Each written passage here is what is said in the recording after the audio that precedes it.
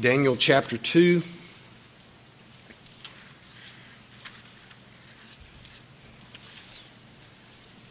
It's in our Old Testament, right after Ezekiel.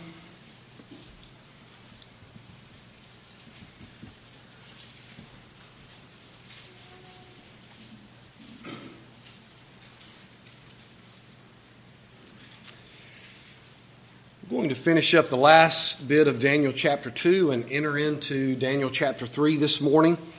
And my hope is that you will come to a better understanding of some overarching themes in Daniel, also some overarching themes in how the world works and the context of what happens when the world continues to look at themselves as kind of the end to all purpose and means. And you'll see how that works out in our lives in particular ways through Nebuchadnezzar. And this morning, I won't get all the way to verse 23 of chapter 3, but I want you to see three themes this morning, and they're very closely related, as you'll see. Number one, Nebuchadnezzar honored Daniel. Nebuchadnezzar honored Daniel. And number two, when we get into chapter 3, Nebuchadnezzar honored himself. Nebuchadnezzar honored himself. And then the middle portion of chapter 3, before we get to the fire, Shadrach, Meshach, and Abednego, what led up to it is Nebuchadnezzar honored whistleblowers. Nebuchadnezzar honored whistleblowers. So we have Nebuchadnezzar honored Daniel, Nebuchadnezzar honored himself, and Nebuchadnezzar honored whistleblowers. Now that's important because those are some overarching ideas in themes in these texts that will help us to see the context of the world we live in. Now, Nebuchadnezzar represents something broad and great inside of all of culture to us. It's the sinful man at work for his own purpose and his own good. All right, but that's going to be revealed in some particular things in the way he acts in his day, but we have to look at that and what that means for how we act or the world acts or individuals act in the context of our day. Let's read verse 46 to 49 of chapter 2 and look at this first theme.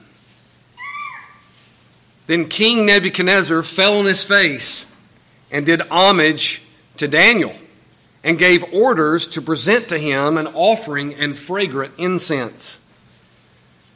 The king answered Daniel and said, "Surely your God is a God of gods and a Lord of kings and a revealer of mysteries, since you have been able to reveal this mystery." Then the king promoted Daniel and gave him many great gifts, and he made him ruler over the whole province of Babylon and chief prefect over all the wise men of Babylon. And Daniel made request of the king, and he appointed Shadrach, Meshach, and Abednego over the administration of the province of Babylon, while Daniel was at the king's court. So first of all, we see this theme that Nebuchadnezzar honored Daniel. Now, some people get a little more upset about Daniel kind of accepting these gifts, and they get a little more concerned that Daniel took these gifts on and that something was wrong with Daniel. And that's not really the context here. The sense of this is understanding what Nebuchadnezzar did. When a king gives you a gift, you're probably going to accept a gift.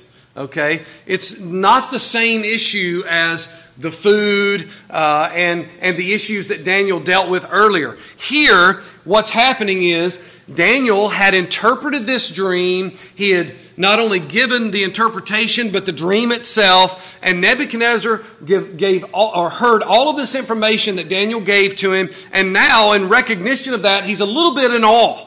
He's like, wait a second, nobody else could tell me the dream, and you did that.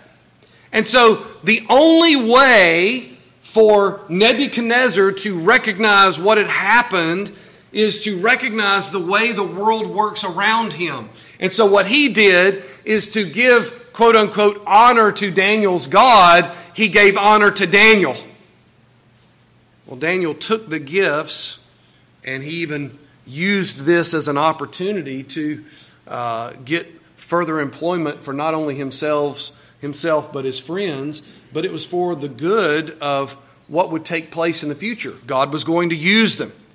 And here it is, Nebuchadnezzar's mindset. What Nebuchadnezzar sees. He says, whoa, you did this? I'm going to honor you. And then in the midst of it, he says to him, surely your God is a God of gods and a Lord of kings and a revealer of mysteries, since you have been able to reveal this mystery. Well, Daniel has put this before the king in such a way that only the king can manifest it in a way that he sees. So what do? You give honor to the human in front of you. See, humanity in and of itself is the mindset. Now, I want you to think about that just for a minute. We don't have kings quite like Nebuchadnezzar in the same way that they did in that age.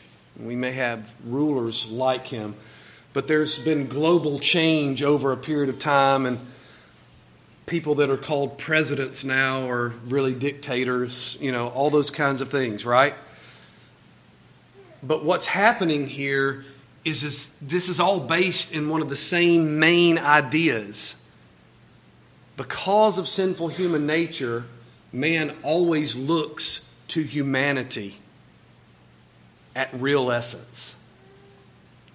It's a base value. Now, we're going to see in a minute that Nebuchadnezzar expresses that in a different way than we may see today. I would say to you, though, there are some cultures that still would do things like this, and it's happened in the last 100 years in our world. But first and foremost, what Nebuchadnezzar does is he reverts back to a self-centered perspective and saying, well, you know what? I don't really know anything about your God, so I'll just honor you. You're the human in front of me. As if to say in his own mind, well, okay, surely your God is the God of gods and the kings of kings. I don't really know who he is, but I'm just going to give all this praise to you and I'm going to honor you. Well, Daniel at this moment is like, okay, you're not understanding the deal here, really. We'll accept this and let's move forward. We have to see that Daniel's not the one with the problem, it's Nebuchadnezzar. He has the problem, he still does not have eyes to see the real issues of his own sinful heart. He didn't ask a question, who is your God and how can I know him? See? And this is what sinful human hearts continue to do, left to themselves. They continue to put the emphasis on humanity, and they're not saying, who is your God and how can I know him? Well, secondly, let's move into chapter 3. So we have Nebuchadnezzar honored Daniel, and then Nebuchadnezzar honored himself. Verse 1 of chapter 3. Nebuchadnezzar the king, now think about this, sometime after appointing Daniel as the prefect and giving employment in this kingdom to Shadrach, Meshach, and Abednego in administration of the province, sometime after this, Nebuchadnezzar the king made an image of gold, the height of which was 60 cubits and its width 6 cubits. He set it up on the plain of Dura in the province of Babylon. So essentially a 90-foot statue he put out basically in the desert. You come over the sand dune and there's a 90-foot statue of gold. Then Nebuchadnezzar the king sent word to assemble the satraps, the prefects and the governors, the counselors. Now, think about this for a minute. This means that Daniel is one of some other prefects. All right? There's lots of these prefects and governors. Now, think about what Nebuchadnezzar's doing here. He's kind of trying to corner the market and set himself up in a good situation. This satrap over here was helpful here, so I honored him. And Daniel over here, and I honored him. He's hedging all his bets. all the people that have some good ideas and done some good things for me, I'm putting them into power. The treasurers, the judges, the magistrates, and all the rulers of the provinces to come to the dedication of the image that Nebuchadnezzar the king had set up. So everybody, now it's a big kingdom. There's a lot of work to be done. It's natural to have a lot of workers, but he didn't just, like any other king, he didn't just put some, ho-hum person in place. There's a reason that person's there. I mean, think about our government. They put some people in place that we go, why? Well, there's some background reason to that. And it's not always because they're the most competent, right? Okay? So there's a background reason to that. He's got all these people he set up. It says, and he's brought them together for this dedication of this huge 90-foot gold image. It says, then the satraps, the prefects, and the governors, the counselors, the treasurers, the judges, the magistrates, and all the rulers of the provinces were assembled for the dedication of the image that Nebuchadnezzar the king had set up. And they stood before the image that Nebuchadnezzar had set up. So here they are. You can imagine now, we're standing around, and there's all these, government officials standing there, and there's this huge 90-foot statue of gold, and they're all standing around looking at it. Then the herald. Now this is another position. Okay? You may have read in medieval times or some other times where the king would have a crier or a herald who would go through the town and announce he is coming. Okay? And so this is something similar to that.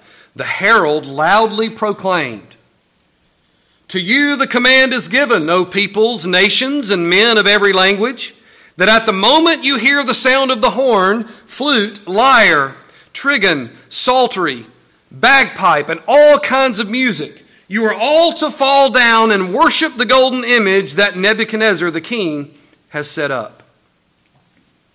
But whoever does not fall down and worship shall immediately be cast in the midst of a furnace of blazing fire." Therefore, at that time, when all the peoples heard the sound of the horn, the flute, the lyre, the trigon, the psaltery, the bagpipe, and all kinds of music, all the peoples, nations, and men of every language fell down and worshipped the golden image that Nebuchadnezzar the king had set up. Now, think about what has taken place in the mind of Nebuchadnezzar to get him to this spot. As one writer put it, the dream was about a head of gold. And he says, from a head in a dream to a 90-foot man in the desert. That's a pretty big extrapolation, isn't it? A head of gold is what your dream had in it. The head of gold was what was prophesied as your kingdom. And you go from that to you've made a 90-foot statue of gold. Another writer asked the question, why not just make a statue exactly like the one in the dream?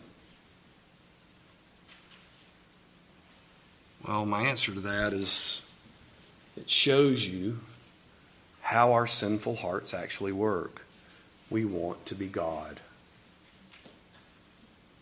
Even when we've been told it's coming to an end, we still want to be God. And we want to think that we're the ones always in charge.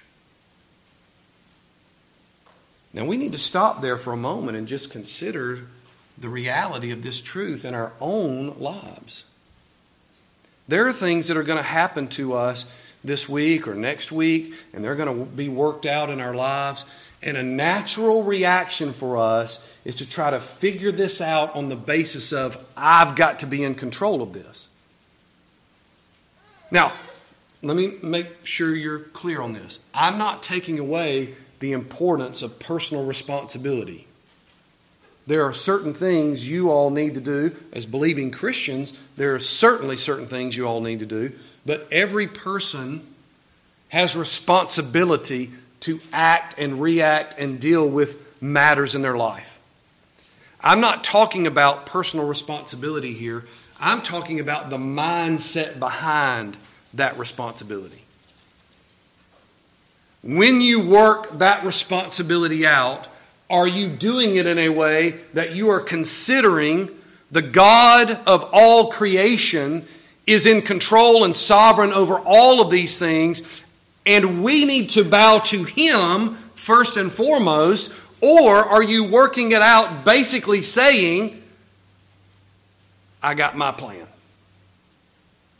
regardless of even who this God of Daniel may be? Surely He's the God of gods and the kings of kings. He told you your kingdom's coming to an end. How do you respond to that? Let me make a 90-foot statue to myself.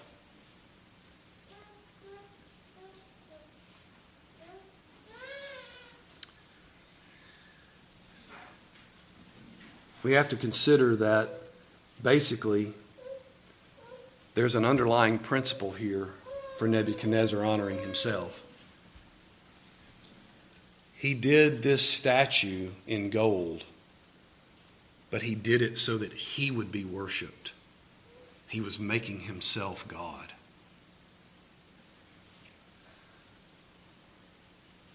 And we need to really pause and think about that.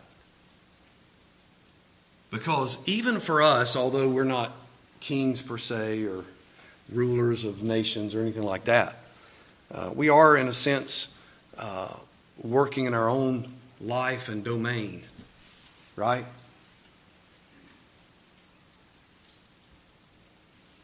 From the very beginning of the making of this statue, this goes completely against the first commandment.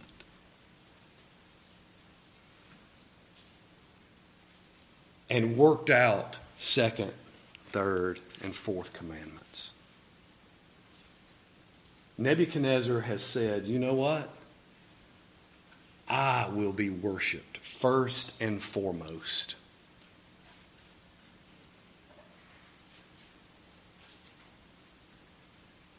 This is the reality of sin worked out in humanity.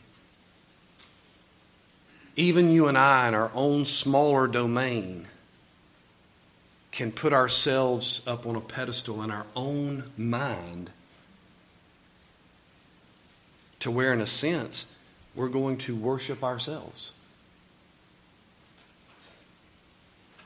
You may not build a 90-foot statue, but the problem today is the issue of ideas. Modern atheists aren't necessarily building 90-foot statues to themselves.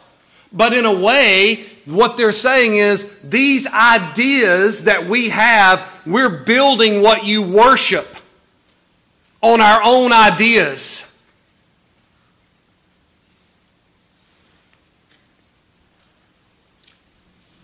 Whatever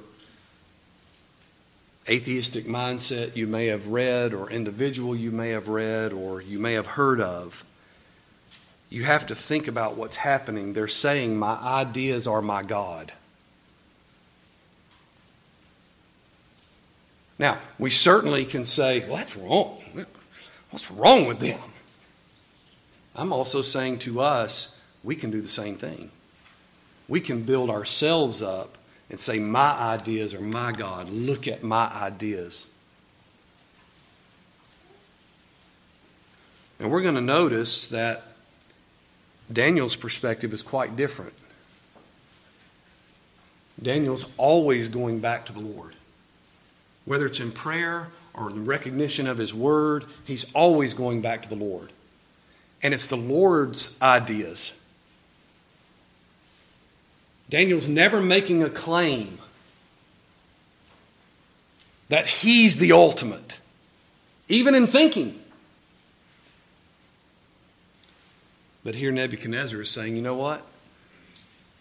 Daniel, I gave you your little honor over here, and now I'm going to honor myself. He went from gold to God.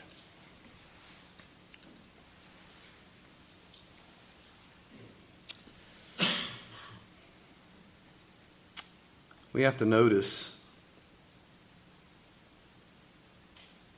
he just was told of the interpretation of a dream where the statue was completely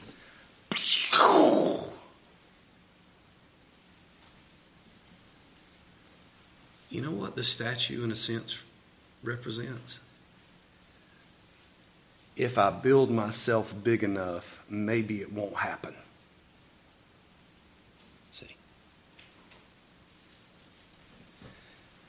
This is the pride of life. This is the pride of humanity. This is the pride that we saw at the Tower of Babel. And God showed very quickly He could disperse humanity in a moment's notice.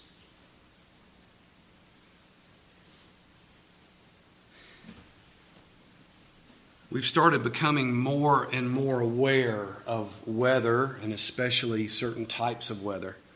I'm amazed now with hurricanes. Any place that has these hurricanes, if people can figure out a way to get out, if they've been through one before, the interstates are full.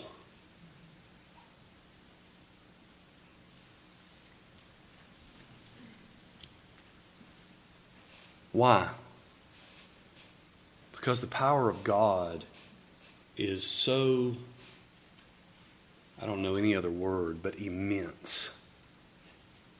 That He can stir a storm that scatters the peoples of the earth. And yet Nebuchadnezzar thinks he can build a statue big enough to represent that he will withstand against the very prophecy and coming providence of God. This is why self-centeredness in our own humanity is so deadly.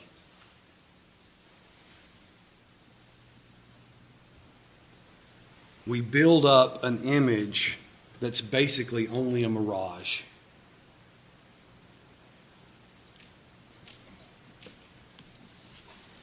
As one writer said, Dagons beware.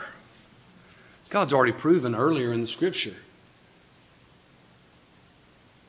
He can take down any stone idol.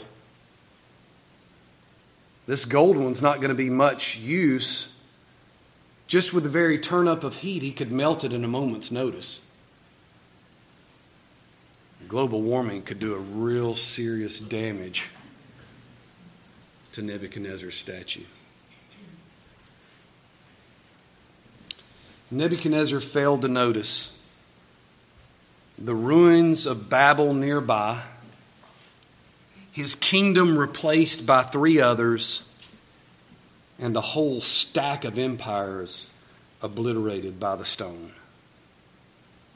The coming stone, the stone not made of hands, the stone the builders rejected, the chief cornerstone, the Lord Jesus Christ,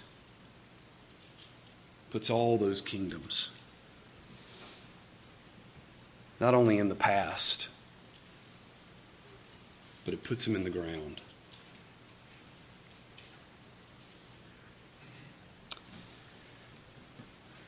When we see the reality of Nebuchadnezzar's work, we have to consider 3 final thoughts.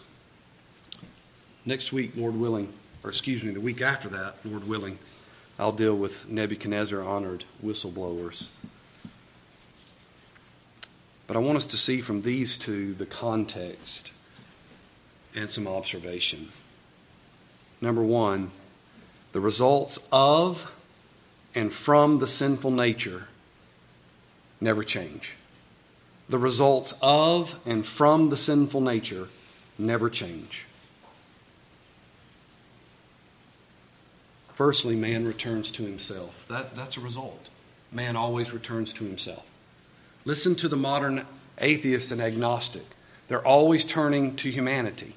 The answers are all found in human ideas. We have to make the world a better place. If we can all get together and get on the same page, we will do it.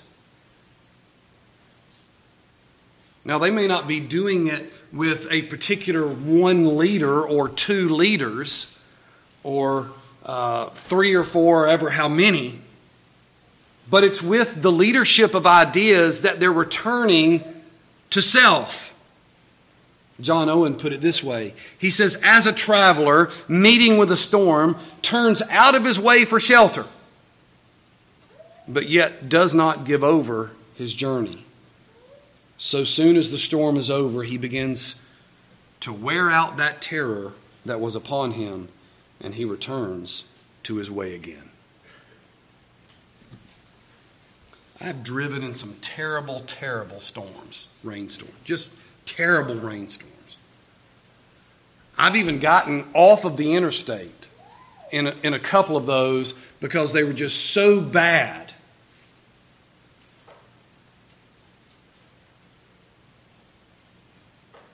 I was almost just terrorized. Did I give up my journey? As soon as the storm passed by, I got right back on the road. Now, in human idea or human ideas and thinking, we would say, well, that's just picking yourself up by your bootstraps and getting her done. Okay, fine, fair enough. But you know what? The Scripture is telling us about our own sin nature.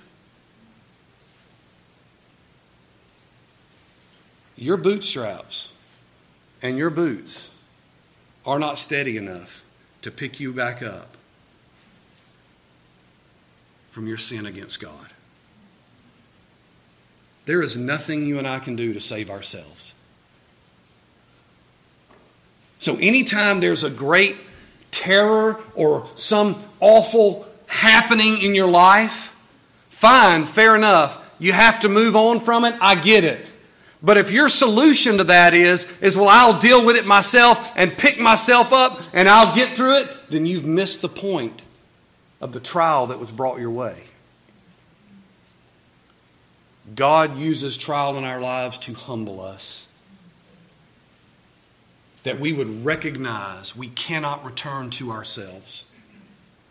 Nebuchadnezzar saw the trial put right in his face, and what does he do? Fine, Daniel, I'll honor you. And oh, by the way, here's a 90-foot statue to show you I'm still God. If you get up from your bootstraps and your personal responsibility, in whatever situation it may be, and you turn and you go your way and you never acknowledge the God of all creation has put you on this earth and put you in this place and brought you to this very time and space, and you don't bow before Him, seeking His wisdom and His truth, then you're no better than Nebuchadnezzar. You might as well have put together a 90-foot statue.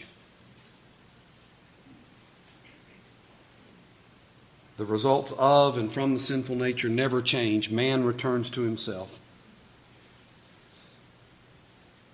Secondly, under that, man thinks even more of himself. Isn't it amazing? Nebuchadnezzar thinks more of himself after the interpretation of the dream than he even did before. He's gathered all these people to worship at his statue and commanded, when you hear all these instruments played and the call is made, you bow down and you worship. Oh, and by the way, if you don't, I'll throw you in the furnace of fire. Happy worshiping.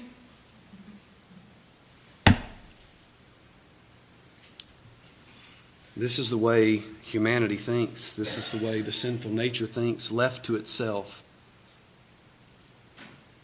It doesn't just return to itself, it thinks even more of itself. And thirdly, man enlarges himself. Matthew Henry said, speaking of the statue, it exceeded the ordinary statue of a man 15 times, as if its being monstrous would make amends for its being lifeless. I'll build a lifeless, huge statue. And I make up for the fact that it's lifeless. It has eyes, but it cannot see, ears, but it cannot hear, a mouth, but it cannot speak. I'll make up for all of that in simple size. If I make it big enough, it will be true.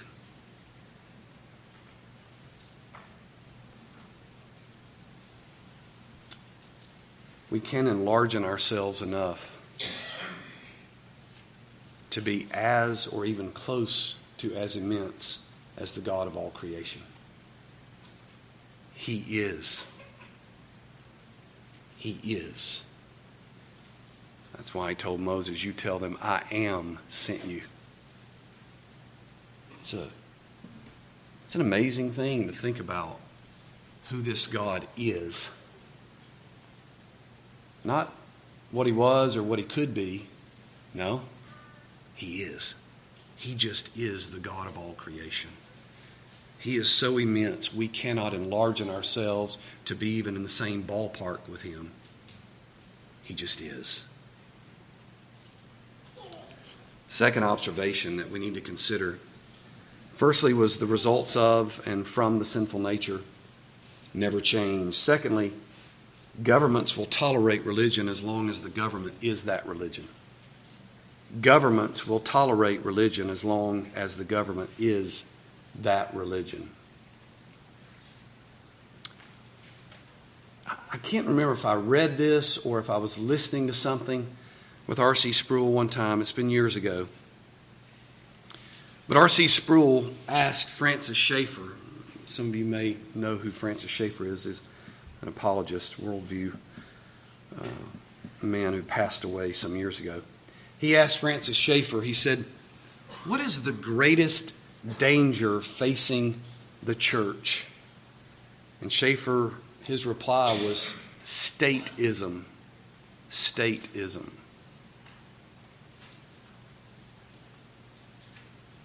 Sproul said stateism, a philosophy or worldview, a decline from statehood to stateism, happens when the government is perceived as or claims to be the ultimate reality. This reality then replaces God as that upon which human existence depends. We're living in a world today, and even in our own nation today, where we have to recognize there has been a shift, especially in our own nation. It started decades ago. Decades. But the government has become the God of many people, even Christians. Lots of Christians today think if they can get the right government, they'll get their way. Government is not our God. Government is that which God has authority over. Government is that which God gives to the nations. But we must recognize that this is very real and applicable. Our government may not be building a 90-foot statue, but our government is monstrous.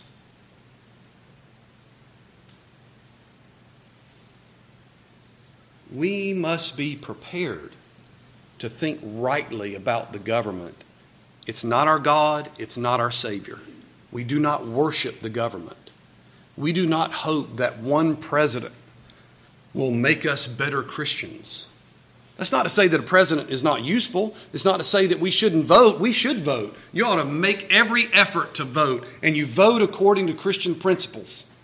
If you're a Christian, look at the Scripture and vote according to Scripture. Even if there's some pagan guy who is not a Christian, but he's got some decent principles that'll help our country keep from spending $800 trillion on finding out if the bathwater's dirty.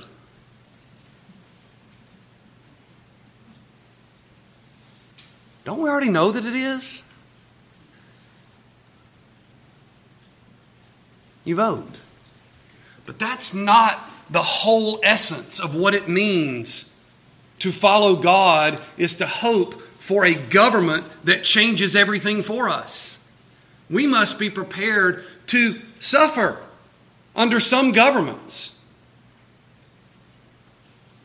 I can't take Christianity to China and say you can only be a Christian if you'll overthrow China.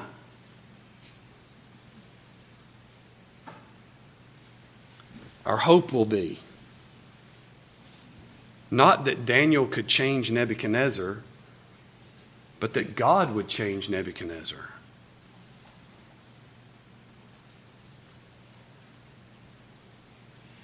We practically live these things out, understanding that our government will not tolerate Christianity, especially nowadays because our government is not Christian. We've seen this more and more and more. They absolutely despise the identification of Christian principles. People hate the fact that Roe v. Wade was turned over, that millions of babies didn't get slaughtered. How could you hate that? If you're a moral society, where is Sam Harris's morality now for these unborn children?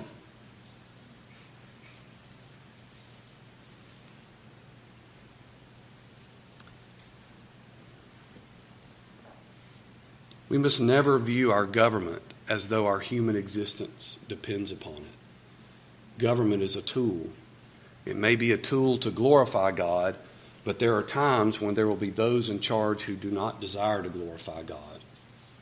We are reliant upon God changing hearts. This is why we need revival. True, genuine revival, where souls would be changed across this nation. That will impact a culture. That will impact a government. That will impact a structure.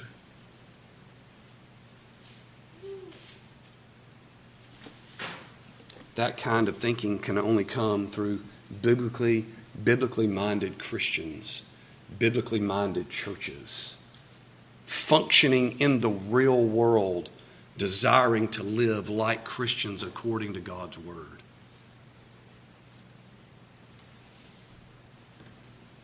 It goes back to some Bible study, some of that we were talking about this morning, right?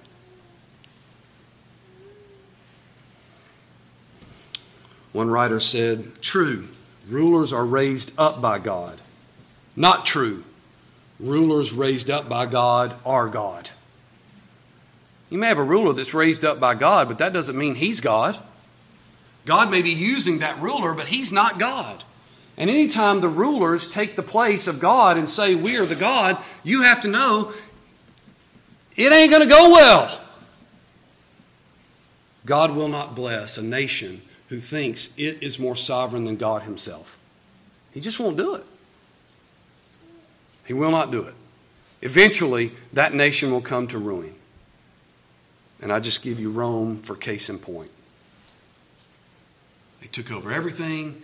Onto the map. Nobody thought Rome could end.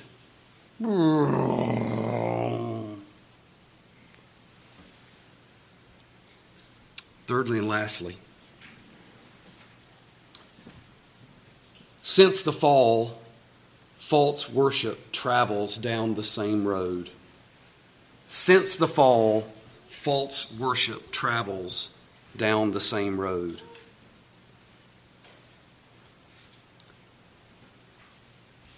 It's like John Calvin said, they traffic in the name of God, but at the same time change their deities 100 times a day.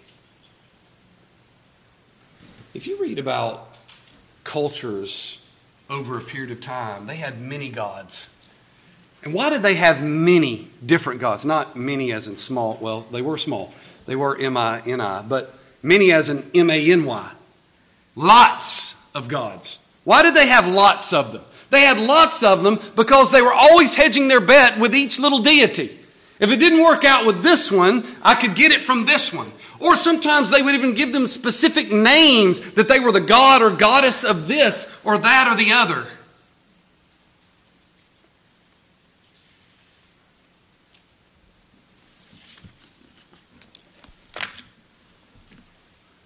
How many times has humanity gone through the same cycle over and over and over again? We're supposed to be an evolving species. We've evolved all right. with all of the technology, all of the many blessings that God has given the minds of men over the ages,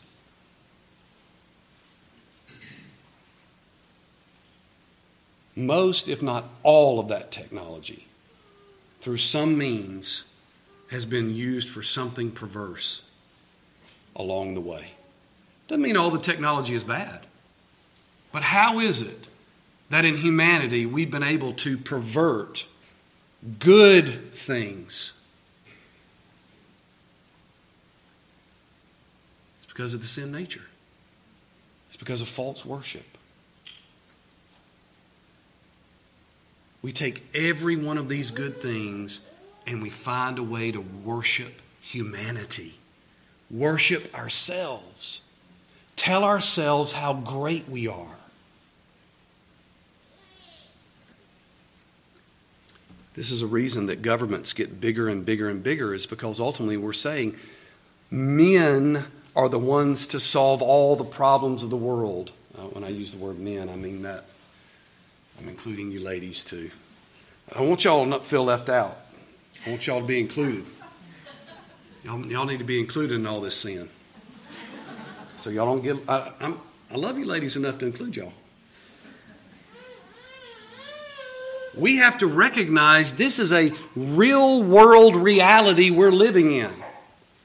Nebuchadnezzar is not just some myth or story from the past that we just use it as some myth. No, it's telling us this is actually what happened in history, and it can be worked out and understood why it happened in history, and then it can be pulled forward so that we understand these mindsets are still here today.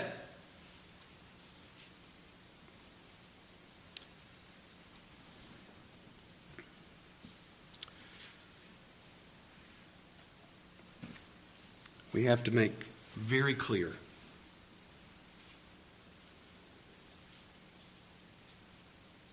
just as Nebuchadnezzar staged all of this worship of this statue with pomp and circumstance, he had all these decorated figures to come and be there for its dedication.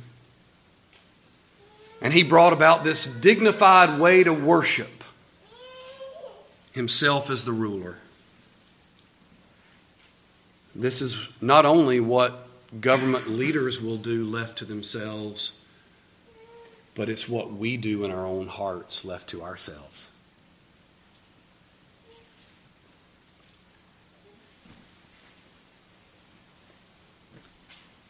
Nebuchadnezzar is a reality of who we are as humans.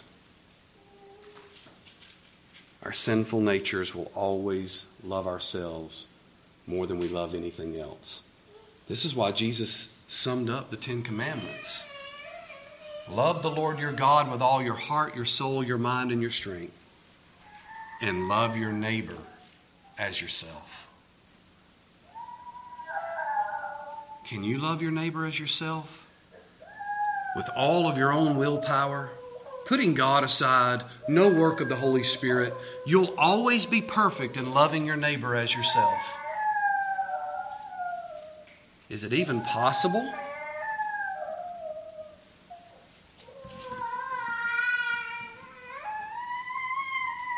I think we know the answer to this question. It's not possible.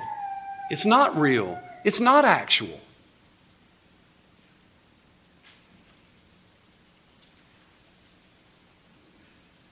It's not. We see it in our children. Their will to want it their way. We just witnessed it, didn't we? Don't be embarrassed. Every one of us has been in those situations. If you've got a child, you've been there. I've got 4, and all 4 of them showed that will. Why did they show it? Because they got their sin nature from their daddy. Well, and their mother, but I won't talk about that. Shh. I didn't say that out loud. You see, though, it's right there before us. And the world keeps trying to tell us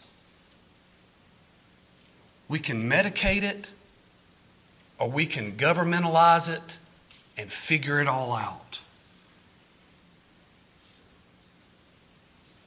But it doesn't change our sin nature.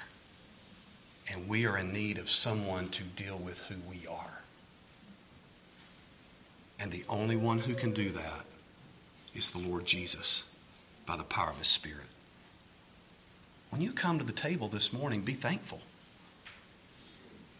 You're celebrating an offering that has already been made and has already done the work. No need to keep following down the road of Nebuchadnezzar. Turn to the God who does what no one else can do. He can change the actual minds and hearts of sinners. And Nebuchadnezzar could never do that. The following sermon will see it, right?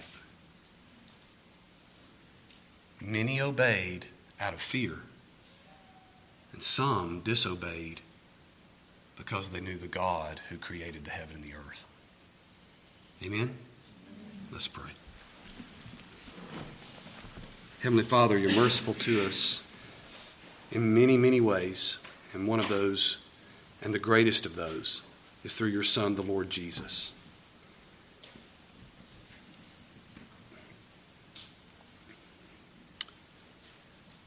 We have been sinners from our conception in our mother's wombs. We have fought against this truth, and there have been many days when we have hated you.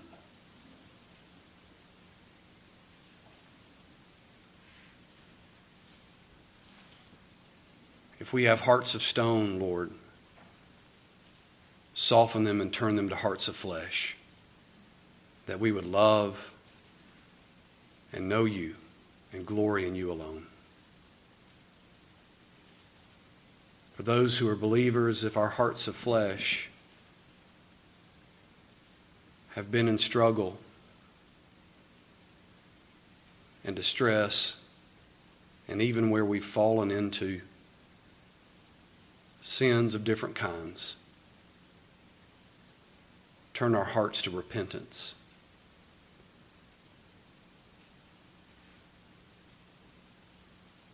Lord, don't let us make our personal responsibility an excuse to worship ourselves. We ask this in the name of your Son, the Lord Jesus. Amen.